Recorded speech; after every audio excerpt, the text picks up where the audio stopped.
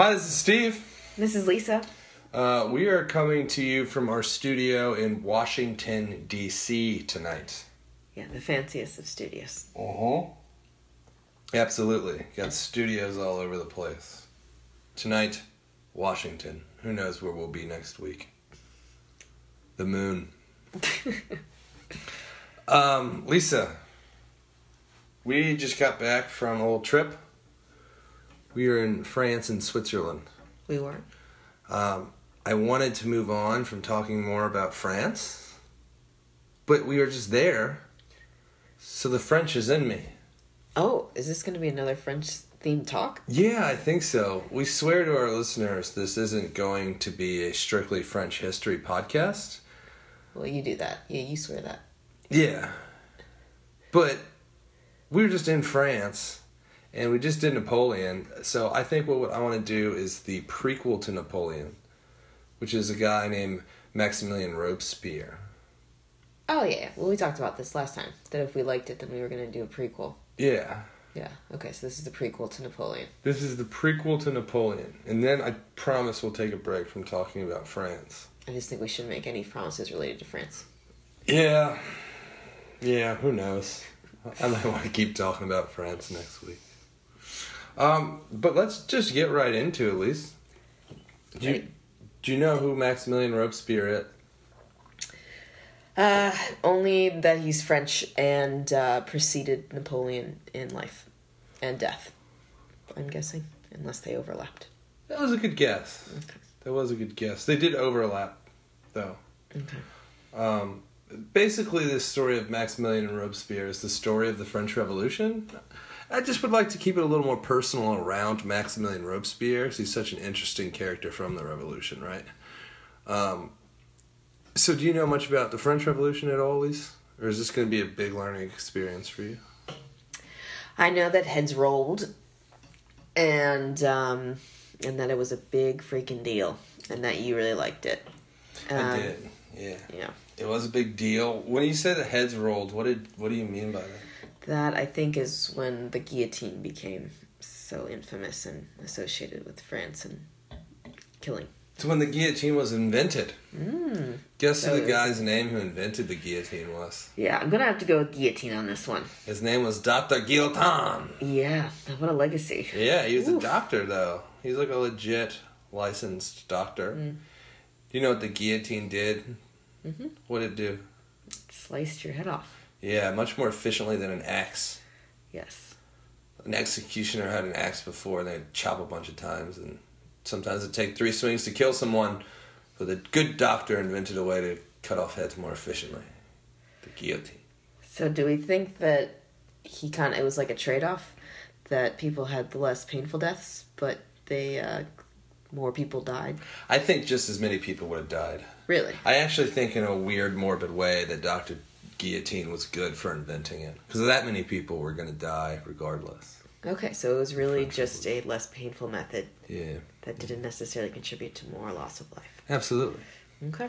I also want to give you and the listeners a warning. I'm probably going to use like a really, really impressively good French accent throughout various parts of this podcast.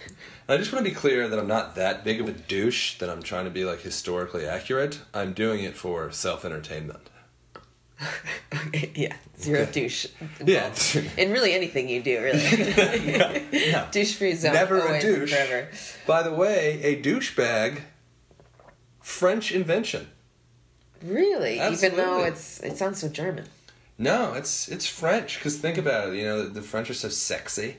You know, that of course they're going to have like, you know, vagina hygiene. Ooh. You know? I know we were going vagina route this podcast. And, yeah, I didn't really associate cleaning... Never mind, we should not go down this path. No. Let's take a hard turn back to history. Hard turn back to history. Yeah, ready for it. So let's get... We got to set a lot of background here, all right? Okay. time frame. French Revolution. Before or after the American Revolution, Lise? Before.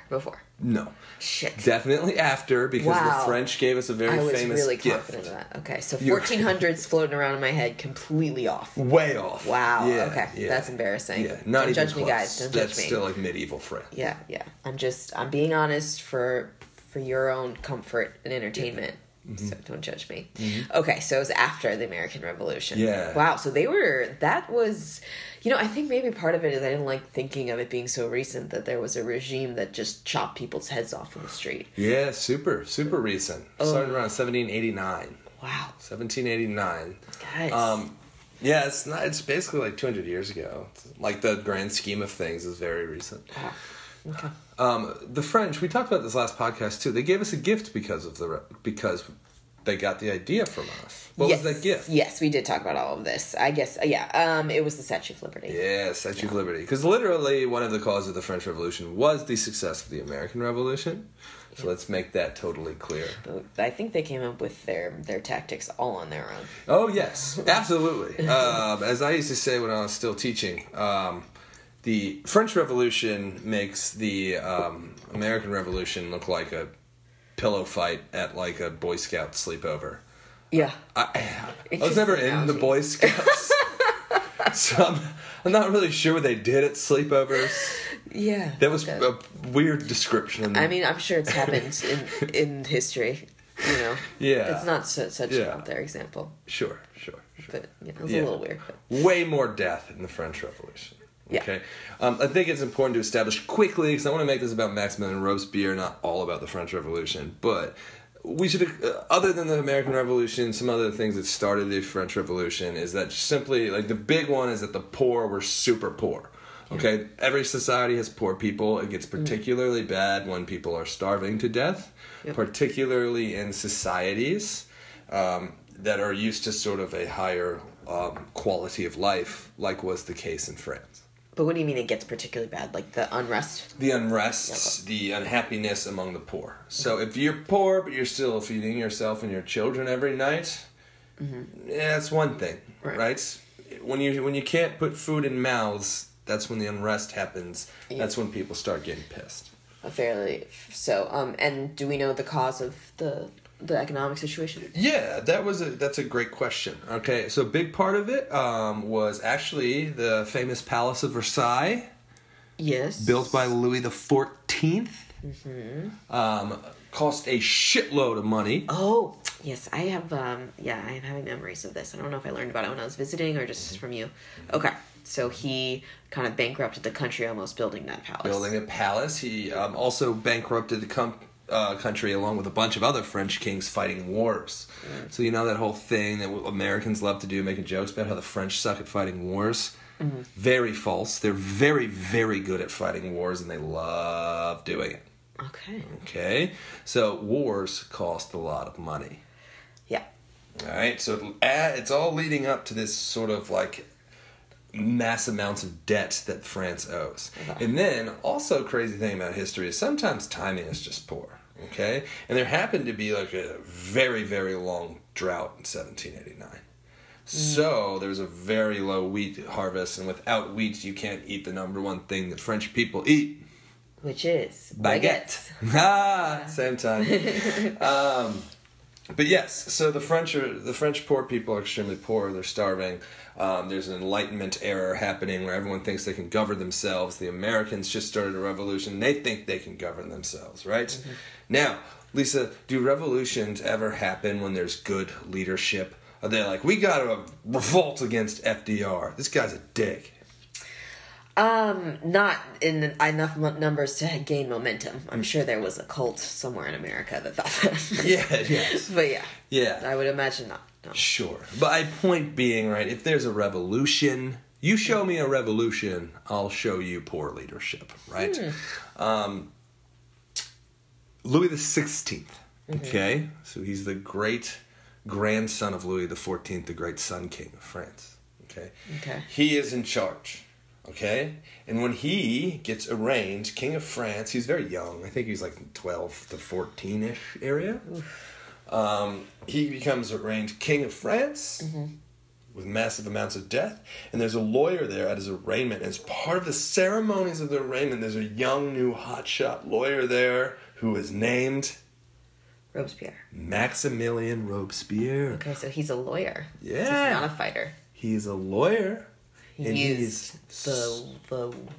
I was just thinking his weapon of choice is words. Look at you. So I'm deep. a loser. All right, keep going. As they say, the pen is mightier than the sword. It is. The pen, or it is the sword. In this case. All right, continue. Sorry. Point across. So anyway, he gives this, like, he's a supporter of the crown. He's a supporter of Louis XVI. He seems great, potential in young Louis. He sees the 12 to 14-year-old. Yes. And he thinks this is a great idea. Mm-hmm. Okay. Mm-hmm. Okay, so he's just a good Frenchman. It is an honor to be a lawyer, right? In a lot of societies, we don't really think about it this way anymore in America. Mm-hmm. But if you're a lawyer, you're like a protector of like the laws, and you're supposed to be fighting for justice. Oh, that's such a nice sentiment. Right? Let's go back to that. Yeah, right? But I don't know. It would give Kevin a little too much happiness for us to think that's that true. way. He'd feel way too cool. Yeah, let's keep him down a peg, okay? Yeah, that's lawyers, worth it. Lawyers that's worth it for snakes. democracy. Yeah.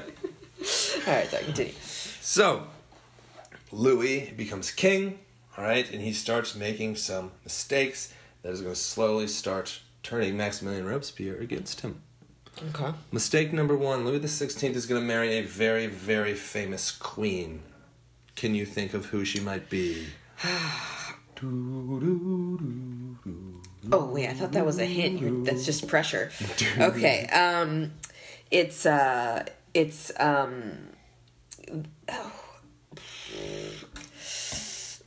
too much pressure. It's the queen of Marie? Marie Antoinette. Marie Antoinette. So that's what you should have done. Yeah, sorry. Before. Marie, just giving you the answer. the first part of the answer. Yeah, right. I come in strong at the the finish line. Mm-hmm. Okay, so Marie Antoinette. Yes, sorry, right. that I am familiar with her.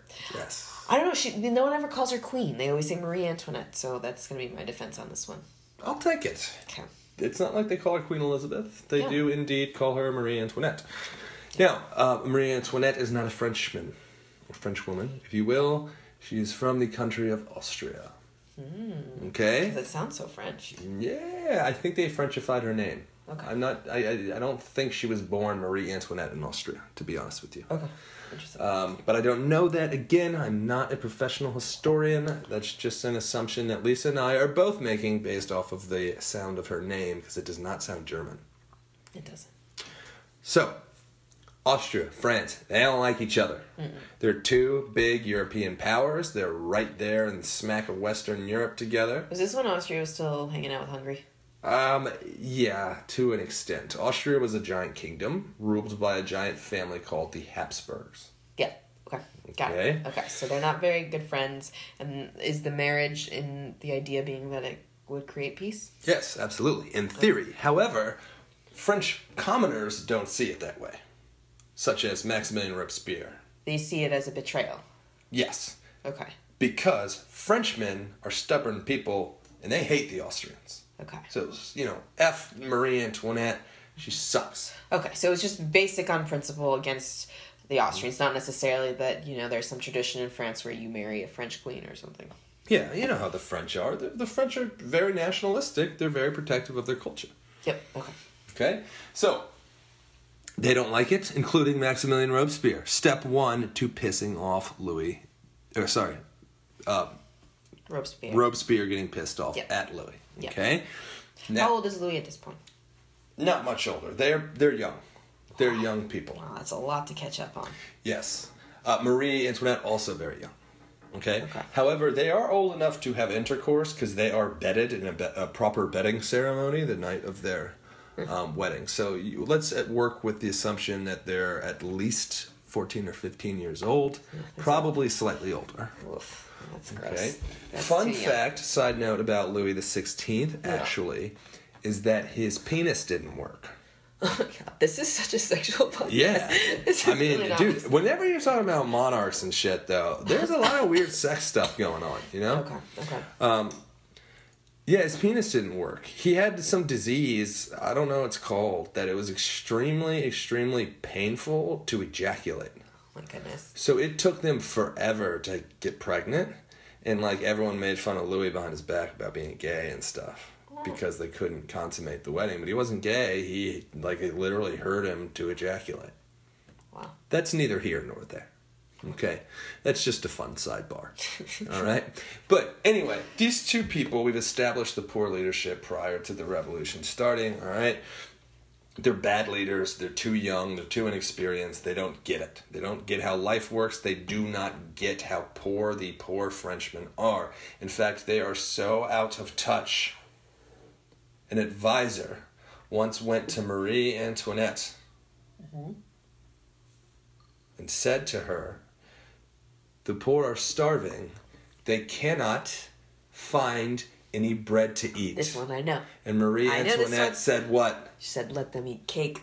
Right. Nailed it. Wrong, though. No, that was not an actual real You're quote. a tease. Gotcha. Not a real quote. Okay, but it's a right misconception. It is, and I am just as misconceived on that as everyone else on the podcast. Yes. It is a real quote. It's from a book called The Queen, written by Voltaire before Marie Antoinette was even born. It is always applied to Marie Antoinette because she basically lived out being the terrible queen that Voltaire made fun of in that book. So the point being here, she's so out of touch how a common folk... It was really like a case of affluenza. Ah, there you go. These kids, given everything, been told to lead two countries? Yeah. Are you kidding me? Yeah, there you go. Just a recipe for disaster. I don't know what Robespierre was thinking. I mean, who has that kind of faith in a 13-year-old? Right. It is a bold thing, right? Yeah. But anyway, so she says that. Well, she says that in not so many words. Yeah. She doesn't actually say that, but the point being is that they are so out of touch with how poor the poor people are that they think that if they run out of bread, then they can just start eating cake. Right. Reality is French peasants almost only eat bread, right? So, July 14th. Bastille Day. There it is, Lise. Look at you. Ooh. Bastille Day. Yeah. Okay? Louis XVI is out hunting. But what's going to happen is French commoners are going to get fed up. There's no freaking food. There's no freaking money. All right? People are starving. The kings and queens aren't doing anything except for having lovely balls, and all the rich people are like feasting and all this shit, right? Louis XVI's out hunting. A bunch of revolutionary poor people. They're led by middle-class people, all riled up. All right? And they go to the prison called the Bastille. Right? The French say Bastille. We say Bastille, right? Me too. But since I nail the French accent, it's a Bastille. Right? And now they have this huge heroic event while these peasants storm this castle and fight off all the king's men, and then they free all these political prisoners, right, Lisa? Yes. No, wrong. No. Wrong. So this is hilarious. Okay. Right? The story of what happened at the Bastille. Okay, By the so way- so just to be fair, I don't even know I don't know anything about this day. I just know that it's a holiday. Sure. So you basically implying that what people do tend to know and they assume is that story that you told me that's not actually correct. We as Americans would assume that. Let me back up a little bit. Okay. Bastille Day is the closest thing the French have to Independence Day. Right. 4th of July. Which is really kind of interesting considering they're so close in dates and that we have the same colors in our flag. Yes. And they're a big part of the celebrations. Right, that's all I had to. That's great. That's a great observation, Lisa. Thank you. Okay. But what's going to happen is they celebrate Bastille Day. It's not quite as big of a thing as our Independence Day, as like a source of pride and stuff, but they do sort of celebrate it as the start of their starting in democracy. Yeah. Okay? And the story is this big, heroic, symbolic start to the French Revolution that even though it was a disaster, it changed all of Europe. It led us to democracy in Europe, so it is something worth celebrating. Change can be painful. Right. You're welcome. How French is what... This is what really happens at the Bastille. Okay? The Bastille is a prison. Yeah. Okay? It's a prison for political prisoners of the crown. Yeah. So it is a symbol of the crown and oppression. Right? So all these poor fishmongers and stuff grab all their knives and their little stakes and whatever they have, and they march on the prison. All right? And what happens is the prison guards are like, I don't want to see any Frenchmen die. All of my guards here are going to lay down our arms. You can come into this prison. You can free the prisoners, and you can take any of the weapons you want, because there's also an armory. Okay? So the mob was like, yeah, no, that's cool. You can totally let us in. Yeah, we're not going to do anything crazy. So the guards open the prison doors. The mob runs in there and literally pulls to pieces the guards. Like, pulls heads off of their body, murders them all. Oh my goodness, because they just associate them with the state? Yeah. Wow. Oh my goodness. Oh, see, that's terrible. This is why... Man, if everyone was just nice to each other. Right. Mob mentality, dude. I know, I'm just like, that was such a gracious thing that he did. It was so peaceful. And oh, man, but they were riled up. I'm sure they were not sober either. Mob mentality. Oh, so riled up. Too much French red wine, you know? Yeah. This is the thing that people don't talk about as much, that I've, learned from what I have studied about war. And everyone is just always so intoxicated. Yeah. They don't really always talk about that. For sure. Well, war sucks, man. I know, it makes so much sense. It makes so much sense. Yeah. But, they just never really say it, Yeah. But anyway, sorry. So they go in, and instead of peacefully removing the prisoners, they decide to dismember the guards. Yes. Wow. Absolutely. They put their heads on stakes, like pikes, and they parade them about town. All right, they actually took down that prison over the next couple days, brick by brick, and built a bridge over, what's the river that goes to the piers? The Seine. The Seine, yeah. Wow. And they build and it's still there, and they did it so you can trample across the horrible monarch prison. Yeah. You can still go walk on it? Yeah. I'm not sure which one it is. This is why traveling is even more interesting when you have the historical background. That's right. That's what's up. You're welcome, folks. Okay. So that's what happened. So the revolution has essentially begun. Yeah. Okay? Hilarious irony that I also have to tell about Louis XVI. He was hunting that day on July 14th. Obviously just for funsies, right? Because he can get whatever he wants whenever he wants from anyone. Yeah, he's not starving. Just check. This is a for funsies hunt. Okay. All right. Slow day. He writes in his journal on July 14th. I want to say it's 1789, but you know how I am with numbers. July 14th, 1789, he writes in his diary, nothing really happened today. I have heard that, I think, before. Yeah. Hilarious, right? But it's very symbolic of him, his being in touch with him. All right? Okay. So let's fast forward a bit, okay? The French government, the French parliament, called the General Assembly, it's totally restructured itself. As a result of this. Yeah, as revolution. We're fast forwarding, remember? We're fast forwarding a couple months. Okay, but I'm just saying they're restructuring themselves because of the revolution. Yes, we are mid-revolution right now. Okay? So, Louis XVI, Marie Antoinette used to peacefully live in Versailles. An angry mob marched to Versailles on foot from Paris, ripped them from their homes, took them back to Paris so they can be around the center of it all, and they were basically on house arrest in Paris. As the General Assembly, which is again sort of like a parliament or a congress, is basically running the country. That's so interesting. So they were like, you'll live for now, just watch from this place. Absolutely. Okay. They make a huge mistake. Okay. They try to sneak out because they fear for their lives. They try to sneak out and get into Austria. They are caught in the small town right before they get to the Austrian border. That's impressive because, back then you didn't have the same tracking options that you did now. You didn't. There was no GPS they could put onto their carriage. So what does this look like? Like a chambermaid goes in and is like, someone's not in their bed. And then goes and tells a guard who goes and gets the army. They were not tracked or found missing. It was actually a French soldier in that town that recognized them. Wow. Because it would also be a lot harder to recognize people, right? Back then, there's not as many pictures. Unless you were the king and queen. Okay. Right. Because there's, images everywhere, and they have, paintings and... Yeah, they're probably printed on the frickin' money and shit. Yeah, You're right. So basically they just didn't get a good enough disguise. Yes. Okay. Right? So, well, he's only 14, I can't get over that. I'm sorry. It's just really young. He was young, but there's a lot I know, they're all young. I know. This is also a thing I've learned. But, okay, so Yes, continue. They get caught by a French soldier in this small border town. Mm-hmm. French people furious. Among them, Maximilien Robespierre. He's still mad. Okay. Maximilien Robespierre is done with him now. He sees it as this huge betrayal, and he turns to be full-on revolution style.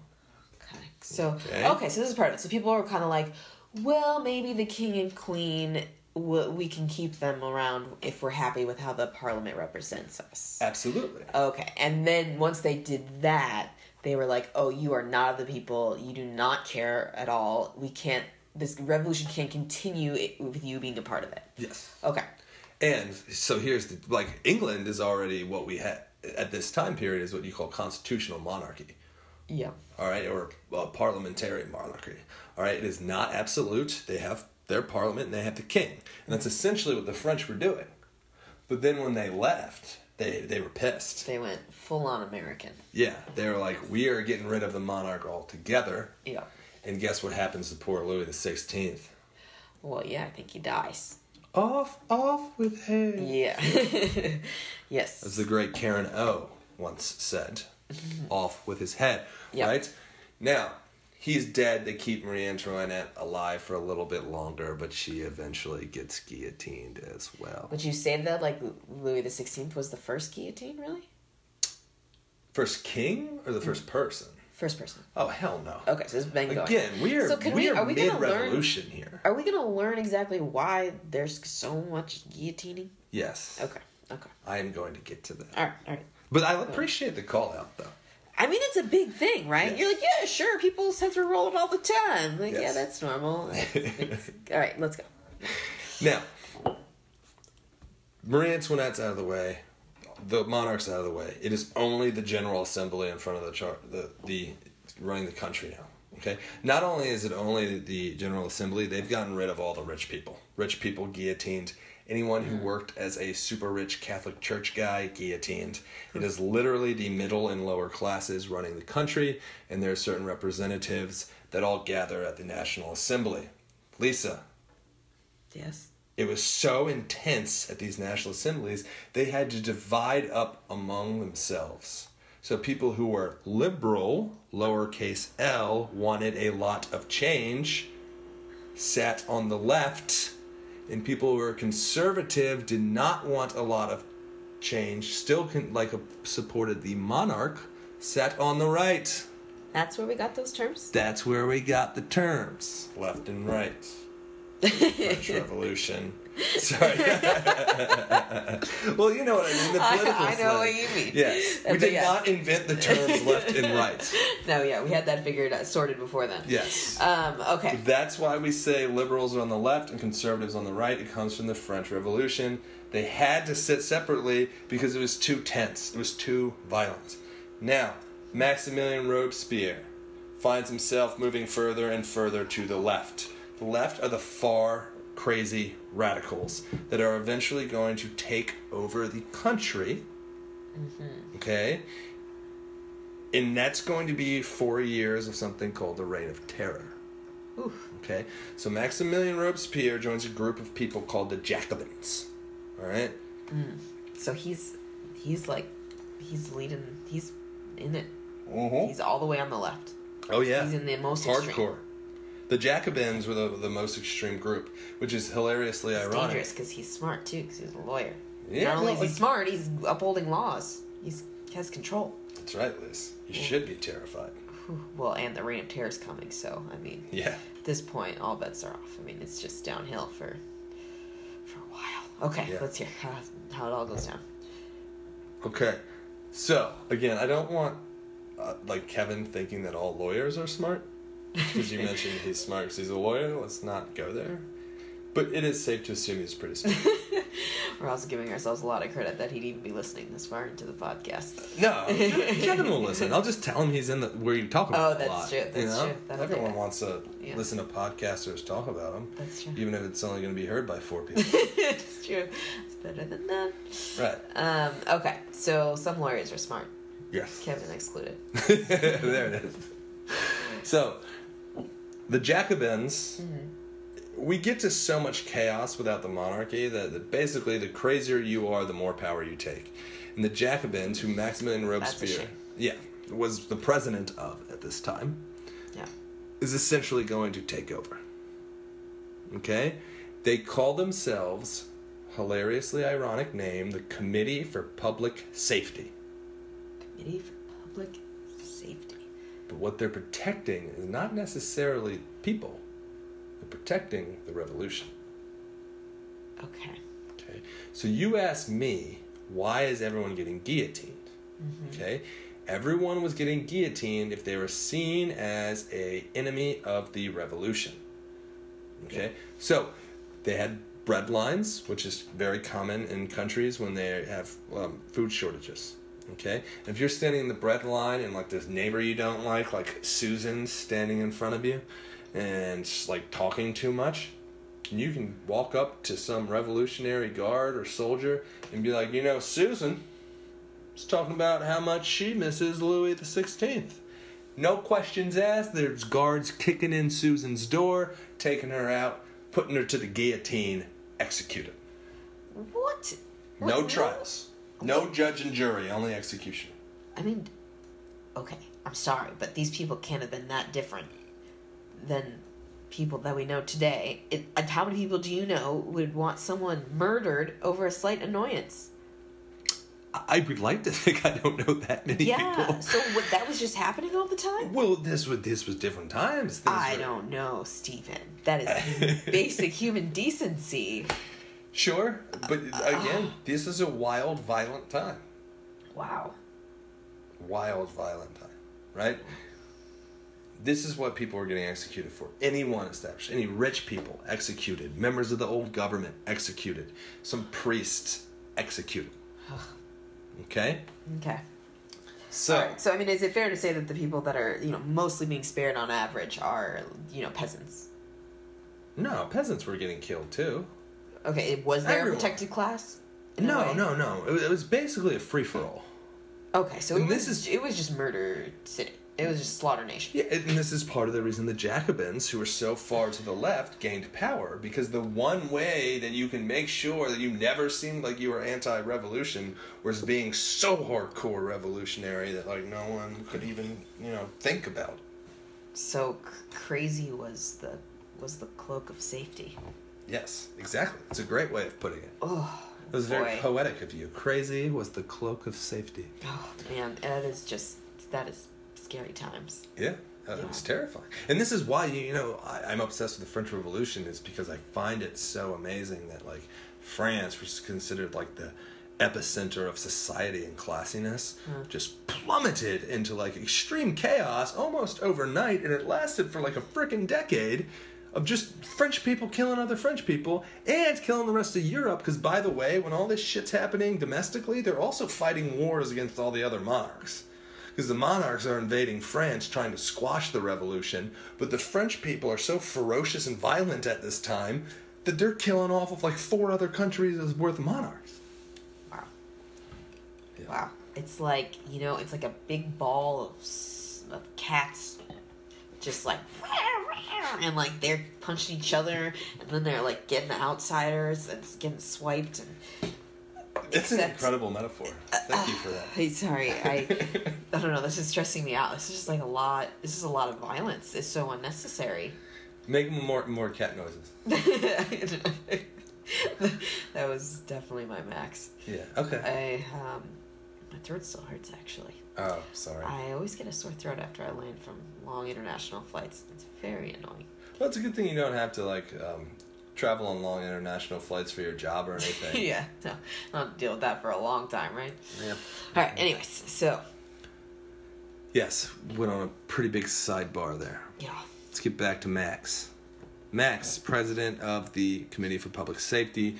That time period when they're in charge of the country, it's called the Reign of Terror. It's 4 years long, and that is when the peak of the murdering was happening in France. So the crazies are in charge.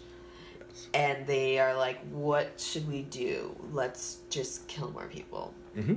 Exactly. Now, towards the end of the Reign of Terror, Mm-hmm. okay, things are really going to fly off the rail. So things have been crazy now, but things get real crazy. They get more crazy. Yes, they outlaw religion Okay. in France. That seemed to kind of stick around. Oh, absolutely. That is a great point. Secular. Yeah, absolutely. Okay, yep. They get rid of the calendar. They start a 10-day calendar, so no one knows when the Sabbath is, and they get off of the whole, So the calendar's a direct result of them trying to, like, ban religion. Yes, as a result of that. Okay. And there's a Revolution museum in Paris that I went to, and I guess I'm the only one obsessed with the Revolution because it's such a sidebar museum in Paris that it was like me and like 4 other people in the entire museum, and I was fascinated. They still have calendars and clocks from the Revolution that are by everything. They did it almost like time as like a metric system. So it's like 10 days, there's 10 months, there's 10 hours in a day or some shit, or maybe it's 20 hours in a day. Like, they change everything just to start fresh without any, allusion to anything that religious. existed And, before. Yeah, right. Wow. Oh my goodness. And that, I guess that would work a little bit better if we weren't on like a very serious solar orbit that has real implications. Yeah. Okay. Yeah, wow. absolutely. Okay. So. Yeah. Even more so, you know how if you walk through, you're in Europe and everything's named after some saint or something, and there's churches everywhere? Yeah. They changed every single thing that was named after a religious figure to a member of the revolution and shit like that. Huh. Okay? Okay. Then, Maximilian Robespierre starts losing his mind. Just then, or? Well, he starts doing really weird shit. Like, for example, he declares some holiday in the middle of Paris and then makes a gigantic papier-mâché mountain on wheels and, rolls it to the center of town and, dresses up in, a cloak and descends down the papier-mâché mountain, which is, extremely sort of like a reference to, obviously religious garb, someone coming from up high and coming down to save the people. It's almost like Moses. Well, if you think you're God, you're gonna do, godlike things, maybe subconsciously. Yeah, exactly. Oh my goodness. Mm-hmm. Wow. So essentially what Maximilian Robespierre has done is he has gotten rid of religion and made almost himself the religion, and the revolution the religion. He's like the theocrat. No. You can almost put it that way, and that's not literally what a theocrat would be, because it is technically, there is no God. It's like the God King. He is a God King, right? Except he doesn't believe in God. Yeah. Consciously. Subconsciously, he's like, yeah, Max is in charge of this stuff now. Yeah. I have, I'm all powerful. Yeah. Anyways, okay, so he goes down his papier-mâché toy. Yes, his little papier-mâché toy mountain, and gives some bizarre speech, and then the next day he goes to the General Assembly. Biggest mistake of his life. He goes there, Maybe and it's the basically last mistake of his life. There it is, Liz. There it is. It's all crazy radical leftists. Is everyone just running on adrenaline at this point? Right? How does life feel normal? I just can't imagine. I feel like I would just be on this crazy high all the time, paranoid, running around, and everything would be so surreal. Yeah, absolutely. Does anyone are there writings from people that lived in that time that indicate what it felt like to be there then? Oh, a shit ton. So much of it. Okay. In fact, that book you got me that you turned into a clock, yeah, it has some of that in it. Bummer, man. That clock is gonna really make that difficult. Okay. So, sorry, we were talking about. Okay, he makes the last mistake. Yes. And he shows up at the National Assembly. Okay. And he has with him a piece of paper. And he says to the room, I have here a list of 20 people among us who are still against the revolution. Guess how many names were actually written on that piece of paper? 1. 0. 0. He just grabbed a piece of paper. He had a blank piece of paper. He was basically out of tricks and out of things to say to keep him in the spotlight. He goes home. The National Assembly that was still there, they're like, look, I'm not trying to get killed, so why don't we just all agree to kill him? So he shows up the next day at the National Assembly. They grab him. They take him. And Maximilian Robespierre, guillotined. Wow. Off with head. Off with his head. Right? Was he the last one to be guillotined? He wasn't the last, but many historians, depending on which one you're talking about, will say that Maximilian Robespierre being killed sort of ended the revolution. It definitely ended the Reign of Terror, because things really calmed down. Okay. However, if you think back to last week when I said before Napoleon was in charge, the Directory of 5 guys was in charge. Yeah. Alright, so after he was killed, the 5 dudes, that were revolutionaries called the Directors, took over. The Directory took over. Yeah. Napoleon was fighting against all those other monarchs that I told you about 20 minutes ago. Yes. And he had become famous. He built a name for himself. He did this all while during the Reign of Terror. Yes. Oh my goodness. Wow. So, the French armies were like literally beating 4 other countries while the Reign of Terror was happening domestically within their country. Wow, history is lit. Yeah, it is lit. That's totally what my kids would leave my classroom saying. They'd be like, thanks, Mr. W. I didn't know history could be so lit. He was rad. All right, well, just wait till you're 31. It's gonna sit real well. Right? Wow. I think it's fascinating. Yes, it is. Right. People be cray. They're so cray. Yes. Okay. That's the fun part of the revolution. That's the fun story. Maximilian Robespierre, the crazy ass who was like the big brains behind the whole operation. Just to wrap it up, so I feel like I didn't really wrap up Napoleon last week. Okay. Eventually a monarch's going to come back to France. And it's about 100 years of monarch and mini-revolution. Monarch, mini-revolution. Napoleon III takes over for a little while. Mini-revolution. Okay? So it was not an immediate change like America, where it went from we're colonies under a king to being a full democracy. Yeah. But eventually France becomes the modern democracy we know today. You can pretty much associate most modern democracies in all of Europe with the French Revolution. Because it changes everything. It changes the way everyone thinks. All right, it really helps us apply the Enlightenment. Wow. Okay. That's it. That's the story of the Maximilian Robespierre. Thank you. Excellent storytelling. Fascinating. Cool. I hope you learned something, Elise. I did. That those French people, they can really get up to no good. That's right. Yeah, but strong recovery. Mm-hmm. Mm-hmm. Real strong recovery. This is not super historical, but it is something that I feel like I need to talk about. Mm-hmm. Lisa, have you ever been to Lucerne, Switzerland, and seen what's called the Weeping Lion statue? I have not. I've been to Lucerne, but my back hurt, so I spent the entire day on a bench by the lake and then went back on the train home. But anyways, yeah. I just want to put it out there that it was a bunch of Swiss people also died during the French Revolution, and it was a really cool monument to them. It is literally in the middle of Lucerne.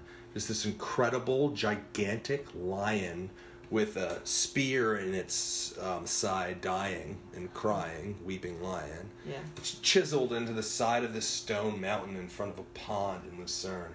It's the most underrated thing I've ever seen when traveling. I'd never heard of it until I arrived in Lucerne. I went there and it was like breathtaking. Wow. So if you're ever in Switzerland, France, whatever, go see it or just Google it. It's cool as shit, man. Yeah. No, I mean, I'll be back there soon, so I would love to pop up there and see it. Good, yeah. Good All right. sound. Now, we're a little long because it's hard for me to keep things short when I'm talking about the French Revolution, so we'll end our non-history talk tonight and just end the whole pod in general. Do you have any final last words real quick? No, not at all. Thank you. Very enlightening. All right. All right, my name is Steve, and I was a history teacher. And my name's Lisa, and I'm married.